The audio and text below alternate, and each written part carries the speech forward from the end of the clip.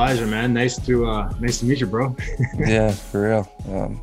I know you're on the podcast with you just had that one-on-one with Kwame, but this is the Yeah, yeah, first time we've actually got to meet. yeah. Well, if you want, we can start there. I got a couple questions for you. Just I want to kind of get actually, you know what? Let me get to know you a little bit first, and then we'll talk about the podcast. Okay. But tell me a little bit just about your background, your story, um, what part of town you're from, and just yeah, I guess how you when you started first getting into uh, this lovely game of ours. Yeah, so my mom's from England, my dad's from Trinidad. Um, no one in my family really played too much hockey. I don't know, you might know my cousin, Austin Cordado. I know the name. He, Yeah. yeah, he played for Kingston, Halifax, Guelph, a little bit. I don't know if I believe he's an 86 or 87. So Yeah. around you're an Yeah. 86, I'm right? big. Yeah. Yeah. Yeah. So he was the only one in my family that played hockey. And after just watching him a little bit, I started to get involved in the game. And at first I wasn't too good. I could skate really fast, but couldn't stop and turn. And my dad and mom have always just been stay persistent, keep working hard. And then eventually I just started to get a little bit better at it. And over time I started to fall in love with it more and more. And um yeah, went and played with Brampton for a little bit, then the Reps, then the Marlies, then obviously got drafted by Kitchener. Played 2 years there, loved it there, and then got traded to Niagara, and that's where I finished my career. And now I'm over at Ryerson. Yeah. What's it like right now? Obviously, you're not playing at Ryerson, but what's that experience been like in your freshman season, and then hockey kind of gets taken away, and there's so much that's happening, and I don't know, it's kind of crazy times right now. Yeah, honestly, it's one of the weirdest years of my life. It's probably for a lot of people. I Yeah. mean, for the last I don't know how many years I've been playing hockey pretty much throughout the year, whether it's training in the summer, actual games in the winter. Always been on the ice, and this is the first time where it's like there's nothing, there's no training, there's Mhm. no games. So, and then even going into a new team, you're expecting to kind of get a fresh start, maybe have a big year, maybe get a job in Europe or the NHL or pro somewhere Yeah. out of here, and then for that to kind of be taken away, and then going on top of that, going into next season, there's going to be a whole new recruiting class going in with us. Cohort. Yeah. That'll just make the competition that much harder. But the schooling part has been very good. Ryerson's been pretty good with making sure that we're all comfortable. We all have academic mentors in our first year, Nice. so getting through classes, it's been pretty easy. It's been easier than I thought. I figured handling 4 or 5 classes at a time would be hell, but no, it's been pretty good. I've done pretty good in my classes so far, and I'm Awesome. enjoying it. That's good to hear. Yeah, you're totally right about. I mean, this is you're still a young guy, obviously, but this has definitely got to be one of the strangest years. And I just retired at the end of March. I was playing in Germany my last year, and I'm actually really grateful that I'm not playing right now, given the pandemic and everything, just because I couldn't, as hockey players, like as athletes, we're so regimented, we always have, like you said, whether it's off season or in season, you always kind of know what you're going to be doing. You always have your routine, you have your schedule. We're very militant and disciplined and staying towards that. And then that just kind of stops. And that would be that's a weird kind of mental. It's not just on our physical side, which is so much of what we do, but on the mental side, it's like, what do I do now? Everything's just put on hold. So and you keep trying to work towards something, but you don't exactly maybe know when the kickoff point's going to come. So Hmm. yeah, I couldn't imagine. I mean, again, for the mental side of that, that's like why I'm happy. I didn't want to be in a position still playing, but like fighting for a job, or, I didn't want like my body to be the one telling me I had to shut down, or not being able to get a job, and obviously the pandemic has hurt positions in sports Yeah, so much you more. want control of whatever Exactly. time to So call it. exactly. So I'm happy I could roll out on my own and not have to worry about that. It's funny when you talk about your cousin and like having him be, the only one you kind of, I guess, like in your family who's a hockey based athlete or just interested in the game. So my mom's from Canada. She's a mix of British, Irish, Scottish, and my dad's Jamaican. And so say my dad came over, he was well, in the 70s, he was an Olympic athlete. He was an Olympic sprinter for Canada. He was for 10 years, actually. He was Canada's fastest man. Oh, wow. So always had the kind of, he was drafted to the Argos in 77. So always, I mean, he was a very good athlete. My brother and I grew up playing, we grew up playing everything. But I think for myself, like being a Canadian kid, hockey was always kind of normal, like to have an interest in. All your friends do it. You play foot hockey in the playground with the tennis ball. You play ice sticks. You play road hockey. You play ice. You play whatever, right? Mm-hmm. And you play on your video games. You watch it. You're trading cards. But I think for the same way you had your cousin, like we weren't. My mom grew up playing hockey as a Canadian girl, but for me, again, I looked up to my brother. And I think there's so few people of color playing the game at young ages as well for us. Similar probably to the way maybe you had your cousin. I had my brother as a way to kind of like look up and be like, make it feel normal. You know what I mean? That we can, that this is for us so that we can do it. And at such a young age where you maybe don't see race as much or perhaps appreciate the differences of perspectives, having kind of like that older sibling or relative to sort of look up to, was definitely an in for me as well. You mentioned the podcast that you're on, Soul on Ice, with Kwame and Akil. I've talked a little bit to Akil. I actually if you're in Niagara, you would know Nick Hornby as well. Yep. Yeah. So he was one of our assistant equipment managers with when I played with the Toronto Marlies. So after Akil's big time goal last year in the World Juniors, I had to reach out. He's still holding it for me. He's got a signed jersey for me, but I haven't had a chance to see him, obviously, because of the pandemic. Yeah. So, I'm assuming he still has it for me. But so I had a couple of chats or just a little couple back and forth texts with Akil, and obviously I know Kwame, but that's awesome. That podcast, the awareness of it, just like having three brothers talking hockey on a podcast is foreign for a lot of people, maybe not for us, but it's foreign for a lot of people. And it's on an NHL platform. I mean, what does that mean for you to be a part of that, especially at a young age? Like you and Akil are both just exiting juniors and you already have your voices are being streamed on NHL platforms and they're Black voices about hockey. I mean, what does that mean for you? Yeah, well, at first, like when we first started off, we weren't really thinking to take it that far. We were just like, maybe this is a way to interact with our fans in Niagara or some other people around. And as it started to get bigger, we started to realize the importance of it and how much this is affecting people. And like speaking for myself, probably for you too, like growing up, we didn't see that anywhere. Like Black voices coming together, talking about their experiences and what it's like. So maybe we're inspiring some kids to play hockey or some kid to stay in hockey. I mean, as sad as it is, there's still kids out there getting bullied and facing racism. And, there could be some kids that are going to quit hockey because of that. And it's sad that in 2021, that's still a reality. So to be able to come together and use our voice, especially on the national level, and have the league supporting us, it's pretty big for us. Absolutely. I think you're totally right in what you're saying. That it's, it's kind of crazy 2021 that there's young Black kids playing hockey, even in the GTA, that are quitting because of what the hockey culture or how the hockey culture treats them. And we had a dad reach out and ask if we can talk to his kid because someone called him the N-word on the ice and he felt really uncomfortable, didn't want to play anymore. Exactly. And it's like, how is that still happening? And unfortunately it is. And I mean, I'm still not even confident saying that it's going to stop. I think there's a lot more awareness built around it right now. And your podcast is a perfect example of that.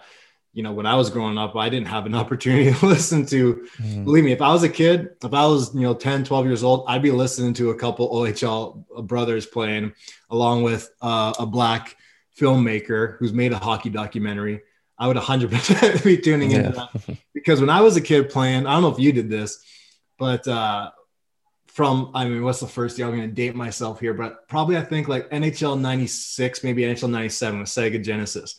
It's like the first time you could, at least I could like make myself, maybe it was 95, 96. And I created myself, but like I would start to make a team where I would start to trade. This was late 90s. I started to do this trade for all the brothers I knew in the league.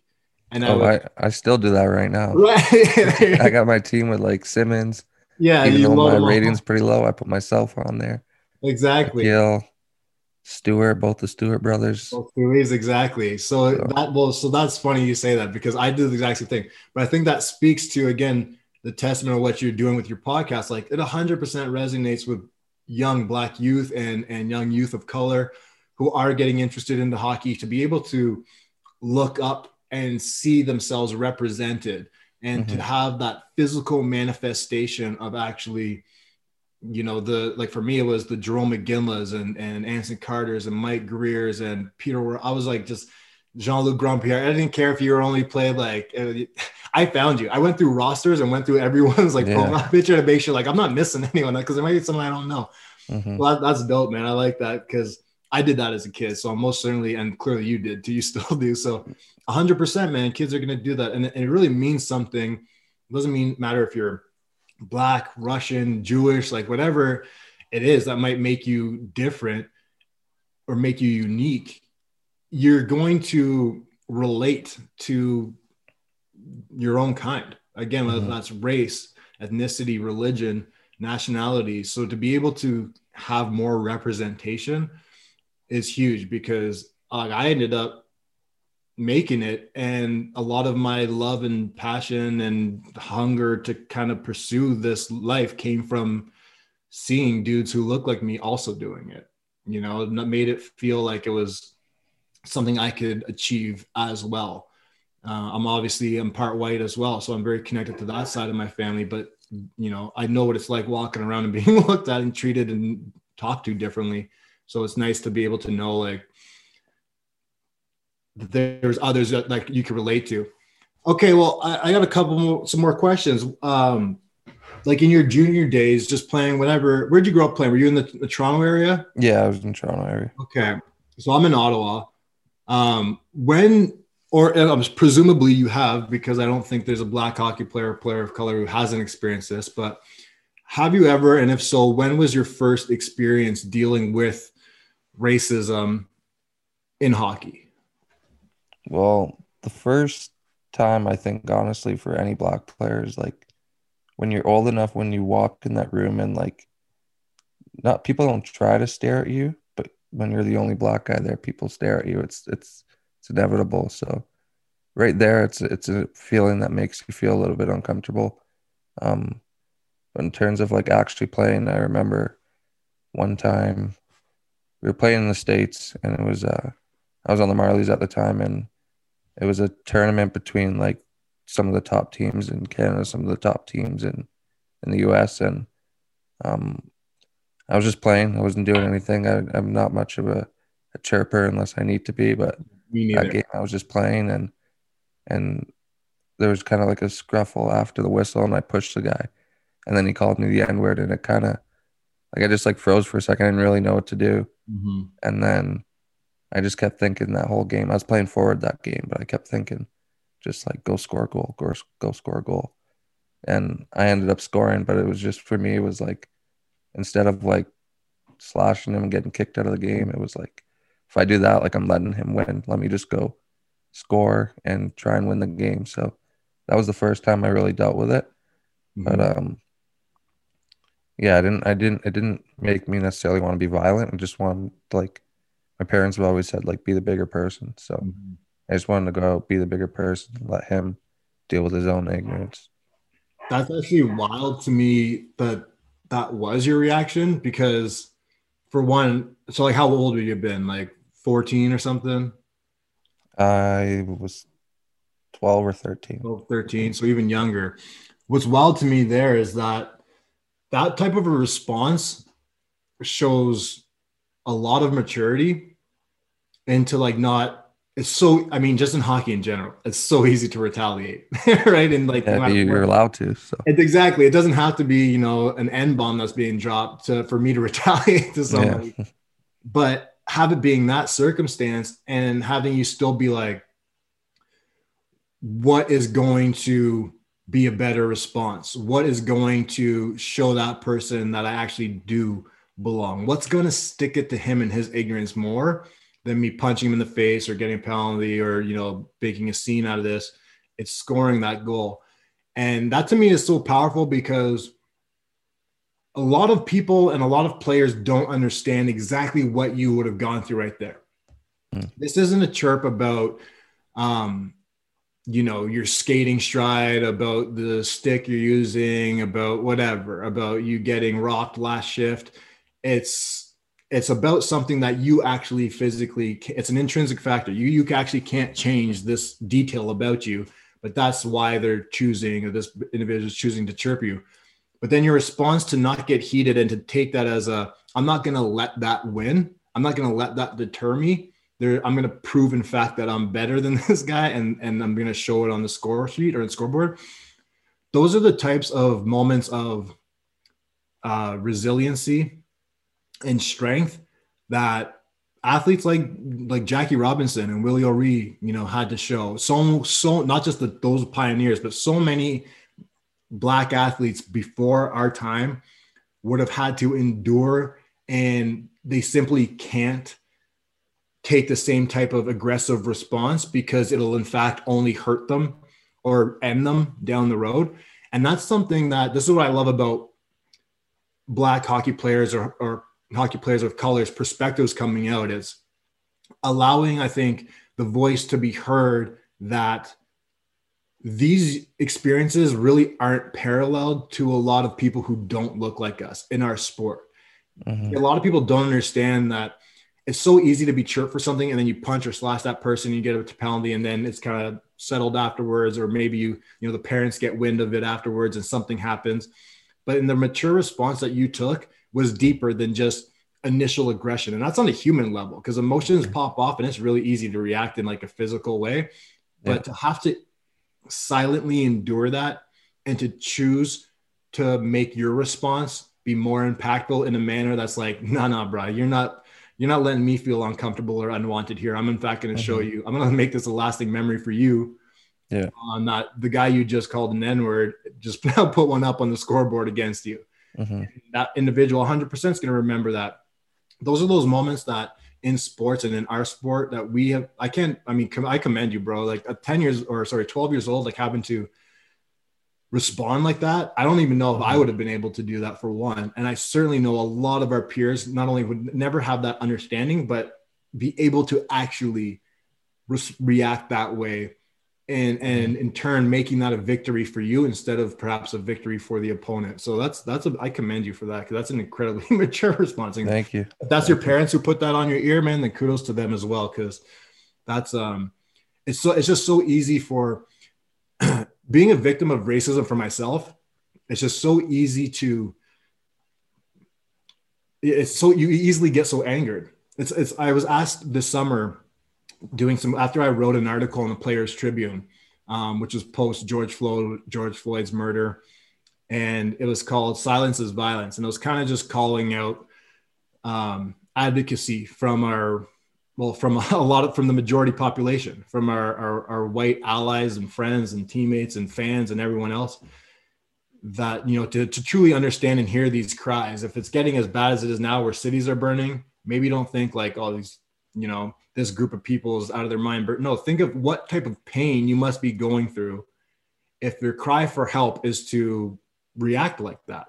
It means that there's been centuries and decades and generations of this type of an emotion, but it never actually being understood, or else we would have dealt with this a long, long time ago. We tried to when Colin Kaepernick took a knee. There's so many ways. And you can look back in history at all the different ways that people have tried. Absolutely. Exactly. There's the Civil War was fought, the Civil Rights Movement with MLK and Malcolm X and with Marcus Garvey before their times. And there's 80s riots, 90s riots. Like it's not a new thing, but anyways, in that manner of what post the article, I was doing some TSN interviews, and I was being asked, like, what does it feel like when you're a victim of a racial epithet or racial slur? And it was kind of hard to articulate because, in my opinion, it's really like a minimum of 5 different emotions, like immediately. It's anger, but it's also like sadness, it's defeat, it's a pain that you can't, it's like a stab wound, but you don't understand why that person did it, because it's because of a factor you actually just cannot change about yourself. So it actually merits no value on the type of person you are, because it's really just because of my pigmentation, I'm going to be called this nasty, like purely hateful word, or have this joke be made in my direction, or something thrown at me because I'm the big black guy at the bar who's clearly standing out. Like, these things happen in my career so often, and it really is hard to try to articulate it. But back again to like your ability to handle it so maturely, is people don't really understand the deep rooted pain that just comes from someone blasting you or throwing hate your way without you actually doing anything to merit it.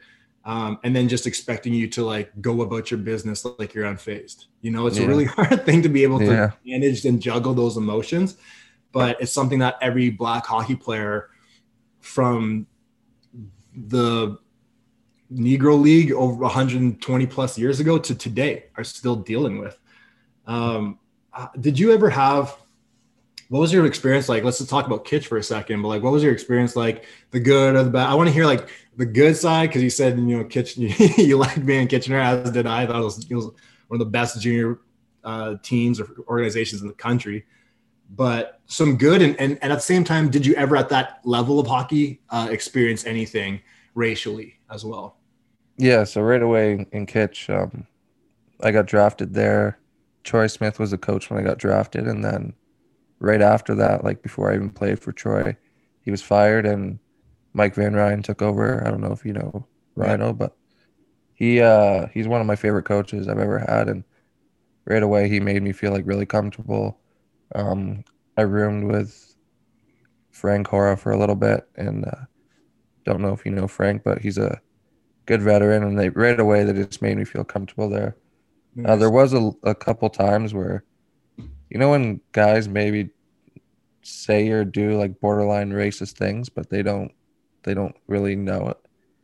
Mm-hmm. So there was a couple times with that, but I actually did have one of the guys message me this past year saying, "Hey, I don't know if I ever made you feel uncomfortable or whatever, but I'm sorry." And for me, that meant the world. I think being able to recognize a mistake or somewhere where you weren't necessarily being the way you should be, and being able to take ownership of that meant a lot. But no, I made a lot of good friends in Kitchener's. I loved it there. My first year was great. I had a real good rookie year, played a lot. And then my second year, I just, second year going into your draft year, you're expecting to play a ton, especially after having a good year. Mm-hmm.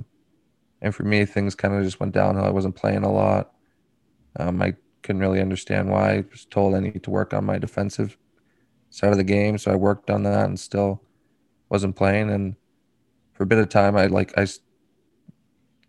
started to become like a bad teammate in a way, which I never really had happen in my life. And it wasn't until after that season where I was able to take a step back and kind of realize that no matter what happened, I should have been a good teammate. I should have been being a good person. And I wasn't going out there and like being the worst guy to be around. I just wasn't being myself. And I've always tried to look at myself as a leader, and I just wasn't being that. So first year in Kitchener was great. Second year was a little bit up and down, but that second year honestly was probably the most impactful the year that benefited me the most.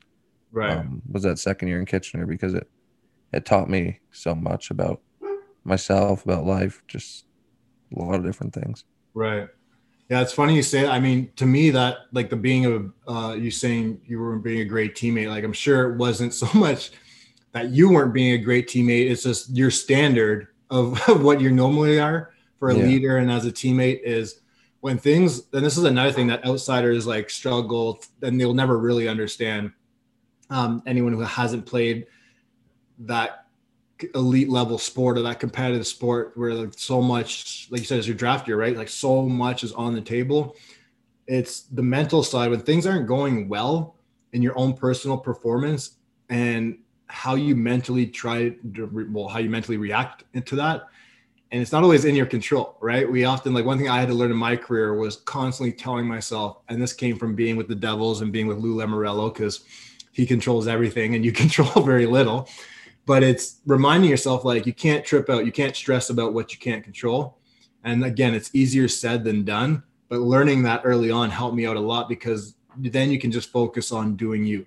But it sounds like for me, it's not that you became a bad teammate, but more so we're just, when it's high stakes, man, and if things aren't going well for you and there's a lot on the table and this could be your livelihood, and all of a sudden for no real explainable reason, your minutes are being reduced and your opportunities being shortened, it's hard to like show up and be like your normal, joyful, smiley, personable self.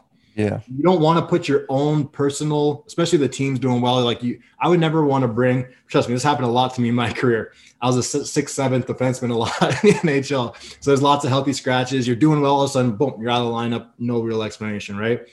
And you'd always try to not put your own issues like above like the team. Like you don't want to bring your maybe negative attitude into the locker room where that's like buzzing and flying and the boys are winning. Mm-hmm. At the same time, like that's hard because you're all of a sudden creating, like there's a distance that's creating. We'd go on the road and I'd go to dinner sometimes solo, like by myself, just because I was like, I can't be around these dudes right now because they're just on a level that I feel so disassociated with. Mm-hmm. And so it's challenging. But again, I'm sure you were. Yeah, more just what you said. You're still like being a great dude. You just were in your head a little bit, you know? Yeah, more in my head. But I want to talk about your time in Kitch. I mean, I think we were 10 years apart. Okay. You were a captain there for a little bit, so I don't know what it was like for you there. Yeah, I got there. So I got there late. My story was the short version of it was I was playing tier 2 juniors in Ottawa here. I was 1 year removed from high school and was going part-time to Carleton University because I always wanted to go NCAA. That was kind of my path. This was like the 2004-05 season, and things with my junior team just kind of collapsed. Our GM just sort of mid-game got into a beef with the owner, got fired on the spot. The coaches found out after the game, they all quit. And these guys were like all really good hockey minds.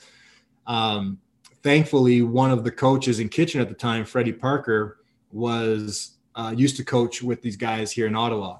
So they had reached out. They said, look, this team's just kind of falling apart out of nowhere.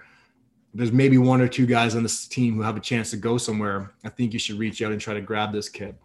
So I was still kind of like school bound. They called me. They said, or my coaches called me and said, you really got to hear these guys out. I was a 12th round draft to the Barrie Colts. So like I was never really considering the OHL. And at the time it was Peter DeBoer was coaching and GM and Steve Spott, who's now with them in Vegas. He and Freddie Parker came down to find me. They met with me and my dad. I remember I skipped school and like I skipped the class, I think on Thursday or something. I went to the Westin for brunch with the 2 assistant coaches from the Rangers. And they basically laid it out for me. Like, it's the lockout season right now. Junior hockey is like all the buzz. We're not that far from Toronto. So we get like 20 something NHL scouts a game. And that's all I needed to hear. You know what I mean? I was like, yeah. I mean, there's a lot more scouts that are coming into the Earl Armstrong Arena in Gloucester, Ottawa, you know? So anyways, just like that, that was a Thursday. They kind of rolled out like what they could do for me with an academic package. I still went to Waterloo when I was in Kitchener, University of Waterloo. And so they just kind of convinced me right there. I signed up, played my last game of tier 2 juniors with the boys that Thursday night, told them I was bouncing. By Saturday, me and my old man drove to St. Mike's. We met the team. Mike Richards was the captain, David Clarkson, Andre Benoit, but Boris Volabik, Matt Lashoff, all these NHL drafted players were on the team, and met them, dressed my first game, and bust back to Kitch afterwards and met my billets. Like it just like happened. All happened real quick, yeah. Thursday, I met the coaches. Saturday, I signed a contract and was on the team playing my first game. Fast forwarding to the end of that season, We had an incredible team, incredible season. That was when London Knights were like OGs of all of um, Canadian junior hockey that year. So pretty much every year. Yeah, well, it's kind of Yeah. like 1-2, yeah, with the Yeah. Rangers and London, but they had like Corey Perry, Robbie Schremp, Mark Yeah, McLeod, that team that was crazy. I Girardi, remember like that. so many guys who have gone long, long years in the NHL. David Bolin, Kostitsin, like all these dudes. And anyways, we lost to them in the conference finals, but I ended up getting drafted third round that year to Jersey, so it couldn't have worked out better. From there, the next year I was named captain. So I played less than a year, and then DeBoer gave me the C, which was a Wow. huge honor. I took some flack from the Kitchener fans back then because I was a very defensive defenseman, and like I didn't score a goal the whole year. And you know, when that's the case, people don't see like everything you do as a leader off the ice, in the locker room, or for the guys. They have no idea. It's more of like, this guy's not putting up points. How is he our captain? He doesn't win us games. How is he our captain? It's not till you play the game and realize that guy's Exactly. blocking 5-6 shots a game and doing Well, all the little things. precisely. Yeah. Like my first like game puck when I was a captain, I remember was against the Kingston Frontenacs in Kitch. And we came back, but I fought twice that game. And one of them was actually against Chris Stewart. For some reason, How'd that go? it was good. We fought again years later, actually, in the NHL. A couple of days after I fought Simmons. So we actually were chatting the second time around. He's like, I saw you had a good one with Simmer. And I was like, yeah, that's right. And sure enough, this score was, we were leading. So he asked me for a go. Man, he's just such a big dude. Like we're kind of the same height, or like around, like I'm 6'3", he's probably around the same size, but like such a big lad. And he's one of those Scarborough boys, you know, so he's been rumbling like back. Stu's been rumbling since he was like 8 years old, beating up 13-year-old guys, you know. But no, I just remember him being so strong. And I think both Stewart brothers were capable of throwing left too. I don't know if they're predominantly left, so I had to be prepared. But point is, yeah, like I loved it, man. Kitch was great. I started vibing. I had the responsibilities of the captain, which they did kind of wear on me my second year, because I felt like a lot of that outside pressure of being like, you know, criticized for not being the prototypical junior captain, maybe. But nevertheless, I just love my time there. City was great. Again, I went to Waterloo, which is dope. I got drafted from there largely because I played there. So I'll forever grateful to Kitchener. My billets, I had two different billets, but both families were great to me. Who were your billets? They still? I had the Finlaysons the first year. I don't know if they still do it. They were with before me. They had Derek Roy. The name sounds really familiar, actually. And then similar area, end of town, the Martins. The Martins, they're still billeting. They had Dave Clarkson and Adam Keefe. Then it was me and Dan Turple, Kevin Henderson, and Matt Halischuk. I'm not sure who would have been around your age. They had Skinner. I don't know if you know wherever Jeff Skinner lived. No. But it was I think I'm trying to remember. I think it was off Fisher Hallman. I haven't thought of that name for a while, but I'm pretty sure that's an exit in Kitchener on the highway. Okay, I probably know who they are if I saw them. You were. They were teachers, but anyways, they were awesome as well. But anyways, no, yeah, Kitchener for me was great. But there's one, like, I was gonna ask you, like, again, if any racial experiences or instances you had at juniors, and I had one. I'm sure this has happened to like all of us as Black hockey players, but you know, where you get the fans and someone tells you stick to playing basketball, which is just like such a low hanging fruit, typical thing to say to a Black guy, right? Stick to playing basketball. Even when people look at me in the elevator or something, because they say I'm 6'3", and they're like, you must play basketball. And that doesn't offend me, because to them, I'm just a big Black guy, I guess. But in my mind, I'm like, I'd be small in basketball. And actually, no, I'm Canadian and I play hockey, and I'm very like happy and proud that I play hockey. But it's just never this expected. But we were in Erie, and same exact thing that happened to Devontae Smith-Pelly when he was with Washington in Chicago. And it was just I don't know if the dude's still there, but the guy who sat beside the penalty box in Erie was just kind of a redneck chirper. Yeah, he's still there, actually. I know exactly what you're talking about. All I remember is he'd have like a white Budweiser jersey on, but the jersey like wasn't white anymore. It was like so dirty and like just really needed to be washed. But that type of dude. And anyways, yeah, he was giving me the gears one game. I was probably in there a couple times. And then he just started hitting me with the basketball bombs and like, stick to playing basketball. What are you doing out here? Blah, blah, you're a joke, all this type of stuff. And I started scoring. There's like this much crack between like the glass. Like I couldn't get him, obviously, but I was squirting water at him, which created a scene, just like when Devo stood up and it created a scene. And security did end up bouncing him. And then I think my coaches told me afterwards that there was, I can't remember what time of year, it might have been towards the end of the season, but they like banned him for the remainder of the regular season games, which is probably like 4 to 5-ish games. But that I remember, like, that was one of my most blatant ones, like in public, especially from a fan that I experienced. And I would have been, I guess, 18 at the time. My earlier ones were like 14, and unfortunately continued to happen until I was 30. But that was one of the few I can say, though, that I remember from my like OHL days.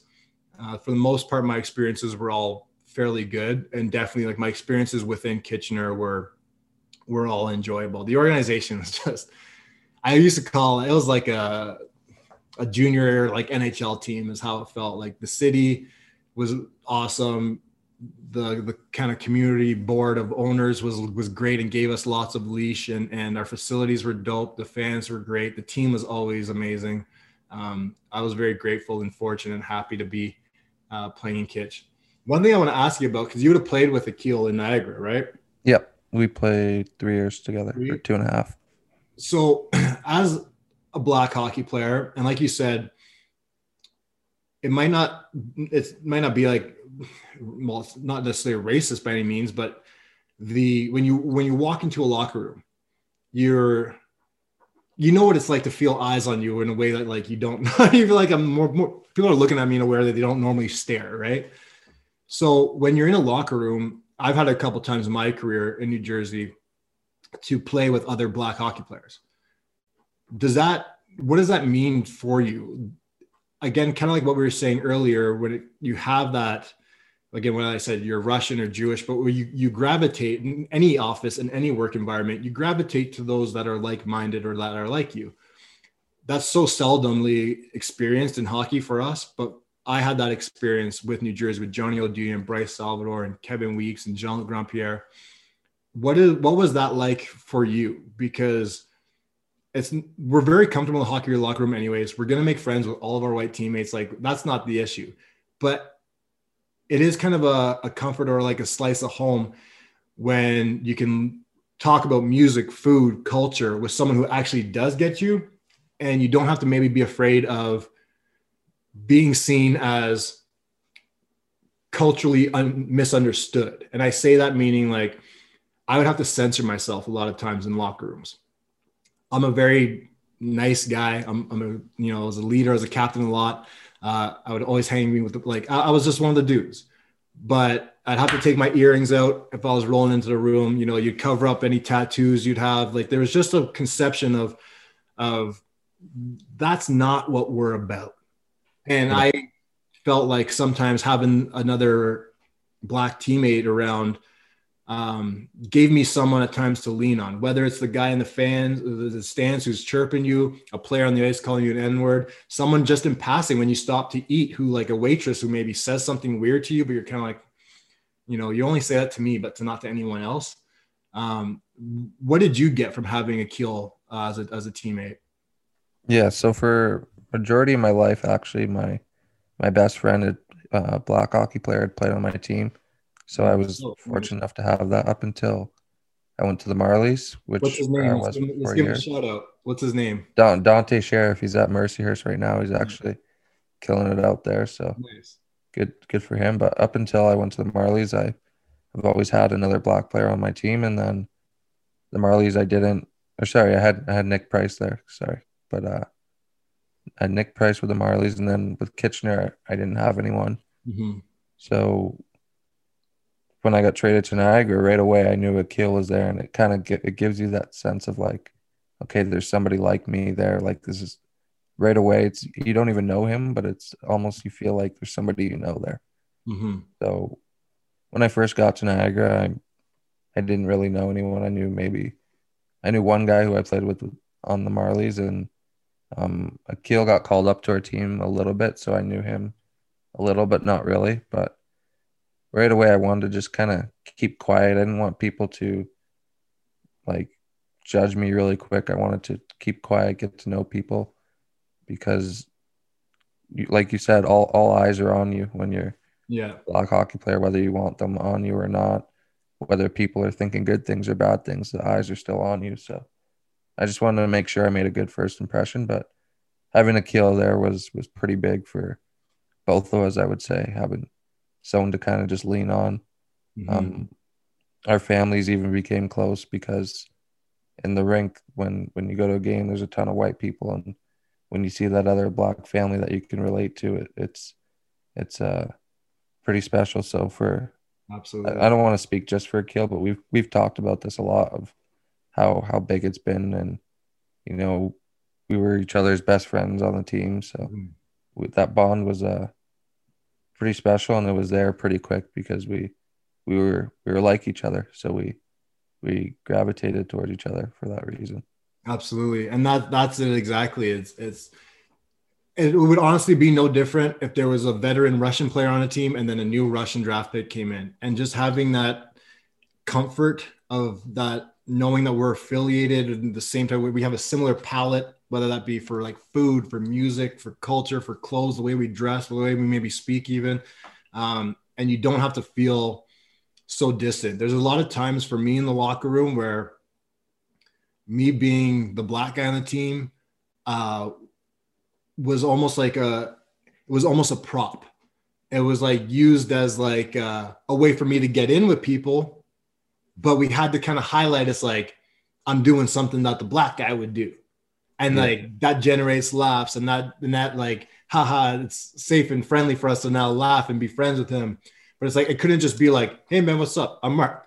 And yeah, then you yeah, almost had to like, I almost felt like at times me being a minority had to like be talked about for everyone else in the room to be like, okay, so like we can just be comfortable and normal with this dude yeah. instead of just like being comfortable and normal with the dude right from the get-go, sort of thing. Not to say that the guys wouldn't be, but it was weird for me. Like I don't know if you felt that, but I always almost felt like Hmm. being the black hockey player, I had to use my blackness to kind of break the ice to Yeah, then become one of the dudes, because I am the guy who wants to kind of like dance around and like mess around and just be me in the room. But yeah. if I kind of come in hot just doing that, then it's kind of like, whoa, we're not ready for that. But Hmm. if it's like pointed out, they're like, oh, he's the brother, he can do that. Then it almost like I almost needed to not get permission, but to like create this comfortable space for myself to actually be my normal me, because Yeah. just coming in being my normal self might be perceived as like, whoa man, we're not ready for that. Hmm. And that's a weird thing when you are the only black guy on a team or the only minority maybe on a team.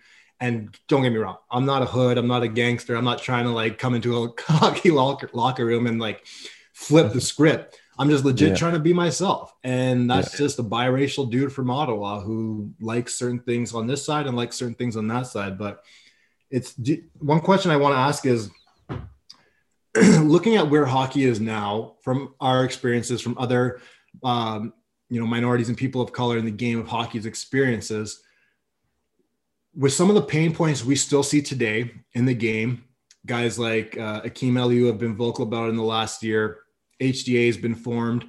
Um, things that have just recently, even last year, happened to Keandre Miller with the New York Rangers on their podcast, an interview with him.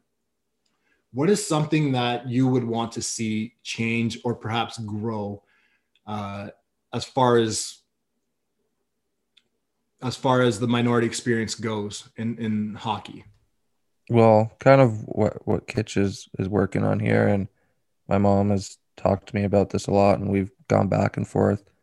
But I think racism, I don't think anybody is born racist. I don't believe in that. I I agree. think that comes from whether it's the parents or wherever it comes from somewhere. So I think like programs need to be put in place from a younger age, and people need to be like in it shouldn't be you get to the NHL and then you start working on how to deal with racism. It should start at the GTHL, it should start at the OHL. So I think if you there's no reason with the resources, with the money, the people around that every single one of these teams have, that there shouldn't be programs in place to help spread awareness, to help people deal with these things. So I'd like to see from all levels, challenging all levels, GTHL, whether it's the youngest group, the oldest group, all OHL teams to just start getting that awareness out and setting up a safe space for players to play. I couldn't agree more. I think there's, first of all, yeah, this is amazing what Kitchener is doing. And before we hopped on the call, I was saying, like, I'm surprised when I found out, because I've been talking to a few of my former NHL teams about doing something similar to this, or just creating some type of initiative or diversity and inclusion positions in the club. To my knowledge, the LA Kings are the only one who has that on the NHL level. But I believe at the NHL at the top, obviously it can trickle down, but it shouldn't just be in the hands of, the top leagues. It should be, like you said, to the junior leagues, Hockey Canada, to USA Hockey, to the GTHL and other minor leagues. There's, a lot of Black representation in the GTHL, but there's also youth Black representation that's quitting hockey for what we mentioned earlier, not feeling like it's, at the end of the day, how many racial epithets can I actually tolerate before I just don't want to play this game anymore? And that's a shame, because for me, this is not a new issue. And sure, it's being highlighted more now, but because it's not a new issue, these things have been happening for a long time. And a lot of the people who have been running these, the leagues or the clubs, whatever it may be, they know about it. But racism for a lot of people is a hard thing to address and to deal with. But the unfortunate thing is, when you're not doing anything to properly address it, you're just continuing to enable it, and you're continuing to allow it to happen to the victims. And again, this is nothing new in our society, and it's certainly nothing new in the game or culture of hockey either, as we would both know. One of the things that I love is, again, in trying to create that advocacy, because it is an uncomfortable conversation, but it isn't always for the victim. We're the ones who are trying to talk about it and have our voices be heard. It's for the majority that is tough. So it's getting the old guard of hockey to come around, to start seeing the new way, to start understanding, to start wanting to tap into whole new resources and communities of support. Talking about the minority, like fanship, getting minorities more involved in the game, making them feel more comfortable in the game, growing awareness internally. It doesn't have to be an ugly or a messy or a tough conversation. If there is, like Kitchener is doing, creating a BIPOC program where they can train athletes and employees and billets and family members. We have to do it in the NHL level. We go through security training. We go through like media training. Why not do it on this level too? It doesn't make sense to me that you wouldn't tackle like something that's so significant and important on this level as well. So I agree with you there. That's the type of change I want to see, but it takes actual action. It's not about retweeting. It's not about posting something, it's not about a decal you put on your helmet for the month of February. It's about a constant push towards the growth of the game and the inclusion.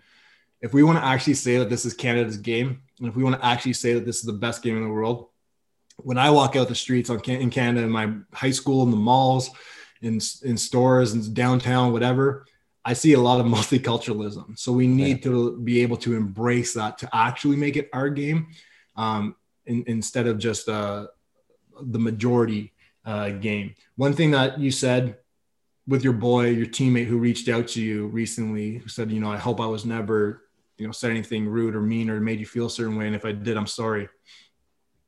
One of the things, like in the past year, that have touched me the most are seeing white hockey players use their platform. Again, not just in a post or a one-off tweet, but in an actual well-constructed, articulate message that's challenging others to follow what they're doing. And that has honestly brought me to tears. It was Blake Wheeler, my former teammate Ben Scrivens, Connor Carrick, like watching some of these guys say what they said was kind of like, finally, someone who doesn't look like me but is exactly like me understands what it is we're talking about here. So these types of programs that the Kitchener is doing, I think are fantastic. And I'm sure, like you said, for you, it meant the world. And it means the world for me too, to know that we have allyship. We as boys in the locker room, we always have brothers in arms, right? That we'll go to war with. But outside of the game itself, we need to know that we have allies and partners who are not just going to thumb out a post or a tweet, but also get behind initiatives and be advocates and raise, like you said, racism's taught, teach their own household.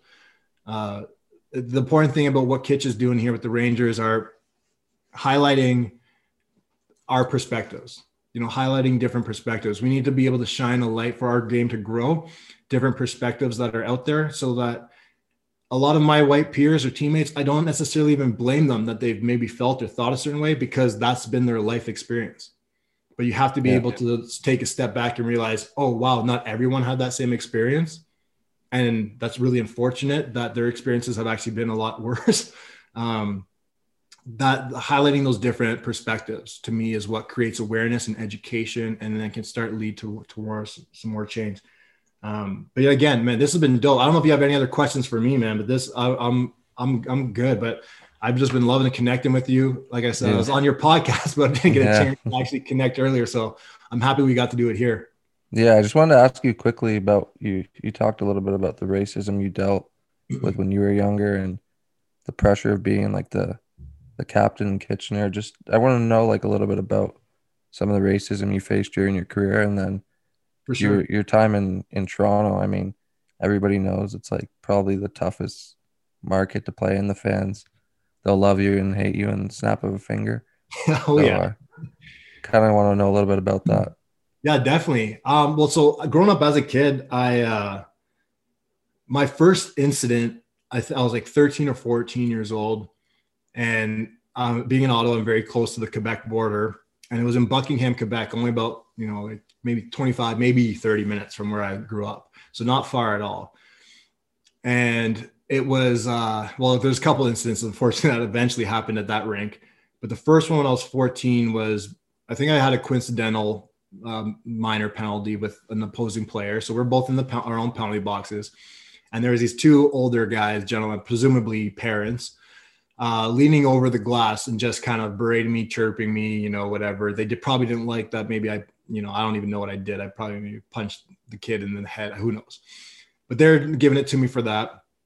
And they started saying something, and I kind of was like, wait, what are they saying? And I listened, and they kept saying, like, go back to the bush. You don't belong here. Go back to the bush. And I didn't really know what that meant at the time, but told my dad, who was at the game, who's, again, a Jamaican immigrant, very much stood out in the Buckingham Arena. And he, anyway, I got around, I guess, to some of the parents afterwards, and I told them what they had said. And it had been interpreted as, you don't belong here was pretty obvious, but to go back to the bush, essentially I'm telling me, go back to Africa, kid. And I remember that creating a bit of our Francophone parents started like talking to their parents, starting to figure out like, who are these jerks basically? And this is completely inappropriate. And nothing really came of it as far as any, punishment, but it definitely became known, I remember, amongst the parents that like something racist just happened to one of our players. That was my first kind of intro to it. And I still don't really I just remember it happening, not really knowing how to feel, and kind of just standing back and almost learning how to feel based on like other parents' reactions to it, realizing like the severity of it based on how the adults are responding is kind of, again, teaches us, right? Like what's right and what's wrong comes from our elders. Mm-hmm. So that was one of my first incidences. Then, of course, the one in Erie with the guy beside the penalty box. I didn't have too many in youth. There's been a lot I've dealt with in the pros. Blatant racism, not always, but a lot of like unconscious bias or microaggressions. And what I mean, or examples of those are even in the NHL, having an assistant coach run a meeting. I don't remember what the purpose of him saying this was, but he was trying to paint the scene, I don't even know what. This guy was a little bit crazy. But he said, Has anyone in here, anyone in this room ever been arrested or ever been in jail? And then to prove his point, he would just like casually look at me right over his shoulder. And now everyone kind of gets that like, ha ha token laugh. Yeah, if anyone in here got arrested, clearly it would be the black guy. This is an NHL locker room. My mom's an educator and my dad's a judge. My dad's a provincial court Ontario judge. So me being arrested as a hockey player wouldn't even be the worst thing, but me being arrested as a son of a judge would have been. Yeah. But like that didn't matter. It didn't matter that actually of anyone in this room who probably hasn't ever been arrested, it's probably the black guy. In turn, it was just like, I'm making a joke about like anyone ever spent the night in jail, whatever, blah, blah, blah, looks over at Phrase. And what do? I just have to do like the token, like, haha, yeah, probably would have been me, laugh it off, get on with your point, move on. And that type of thing happened like almost daily. You know what I mean? So like, that's just, and it's not some, like, it really does roll off the back. It wasn't something I ever lost sleep over. But now that I'm out of the game, you can see it a lot more. I see it. And I realized I was like, obviously sports, we don't have human resources in the locker room. Sports are different culture completely. But in experiencing that and being outside of the game now, realizing like this isn't at all a normal experience for people. This is very much just something like black athletes in these types of, white cultures have to deal with. Yeah. So that is something I dealt with a lot and continuing at the NHL level, most definitely. Now, when it comes to Toronto, I loved it playing in Toronto and I was treated very well by the organization. My first year with Toronto was awesome. Fans love me. I was like very much a contributing part to why we made the playoffs for the first time in like 10 years. My second year in Toronto was like, get this guy out of here. He's brutal. He sucks. Like that's how I felt. It was like you said, the highs were high and the lows were low. And it's really hard mentally to try to find that balance as a player. Like you don't pay attention to the media. You don't watch TSN anymore. TSN obviously covers a lot of the leagues, but like if our team's losing, we don't put it on in the morning in the locker room because we don't want to have to we know why we're losing. We don't want to hear their opinion on why we're losing. But it really was, it was a challenge. The second year I came off a really bad injury. I shattered my skull taking a Milan Lucic slap shot to the face in playoffs.